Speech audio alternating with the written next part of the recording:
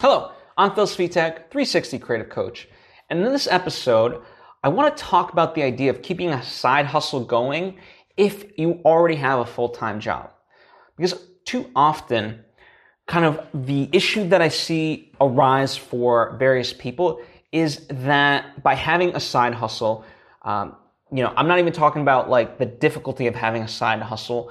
I'm just talking about it strictly from the perspective of most people's jobs. If they see someone having a side hustle, then they're going to start to think the work is that you are not committed to your actual job, your work, that, by putting in extra hours on your side hustle project. And number one, I think this is obviously like bullshit by companies to kind of do this, as long as it's not like, competing in sort of a way, like, right, a non-compete type of thing. But in general, number one, here's what you have to do. Make sure that you understand that the job that you have, that is your foundation. That is your first and foremost.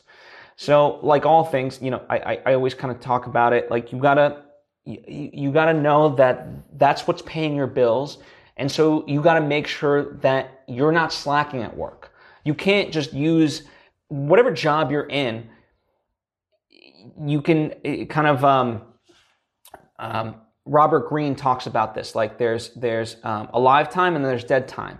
So if you are just at work and you're using it, you're thinking about your side hustle and so forth, that might feel like alive time, but it's actually dead time because, you're at your job. You're there, they're paying you to do certain tasks.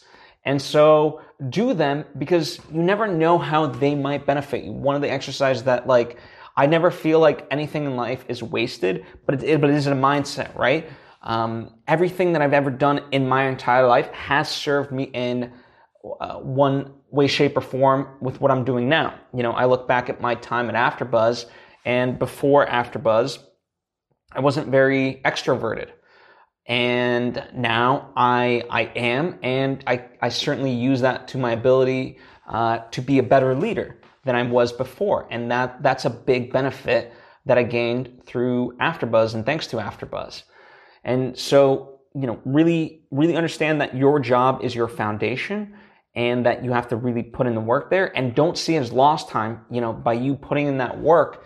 There is a benefit there. And I brought up AfterBuzz, but I don't care, if you're in this food service industry. In fact, a lot of successful people say everyone should work in this food service industry because it not only humbles you, there's a plethora of benefits there. You learn how to interact with people. You learn how to,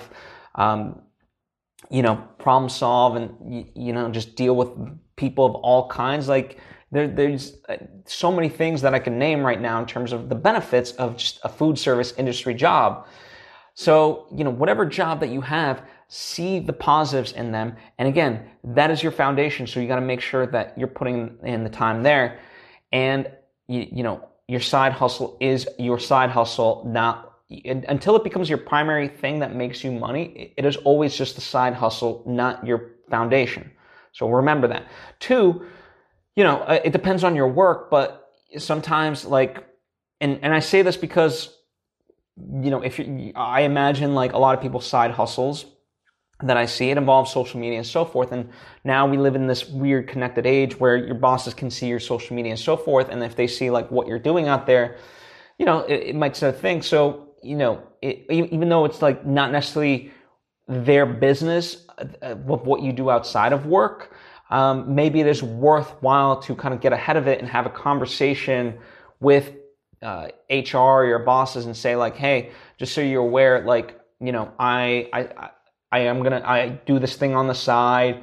It's a hobby of mine. It's a thing, but that doesn't mean it's going to take away from my work, whatever else. And in fact, if you want to take it even a step further, just say if at all you think that my work is slipping at any point, just let me know in general. That might be a little bit too dicey. Again, you have to kind of play it based on your own experience, but in general, this is the sort of advice that I would give.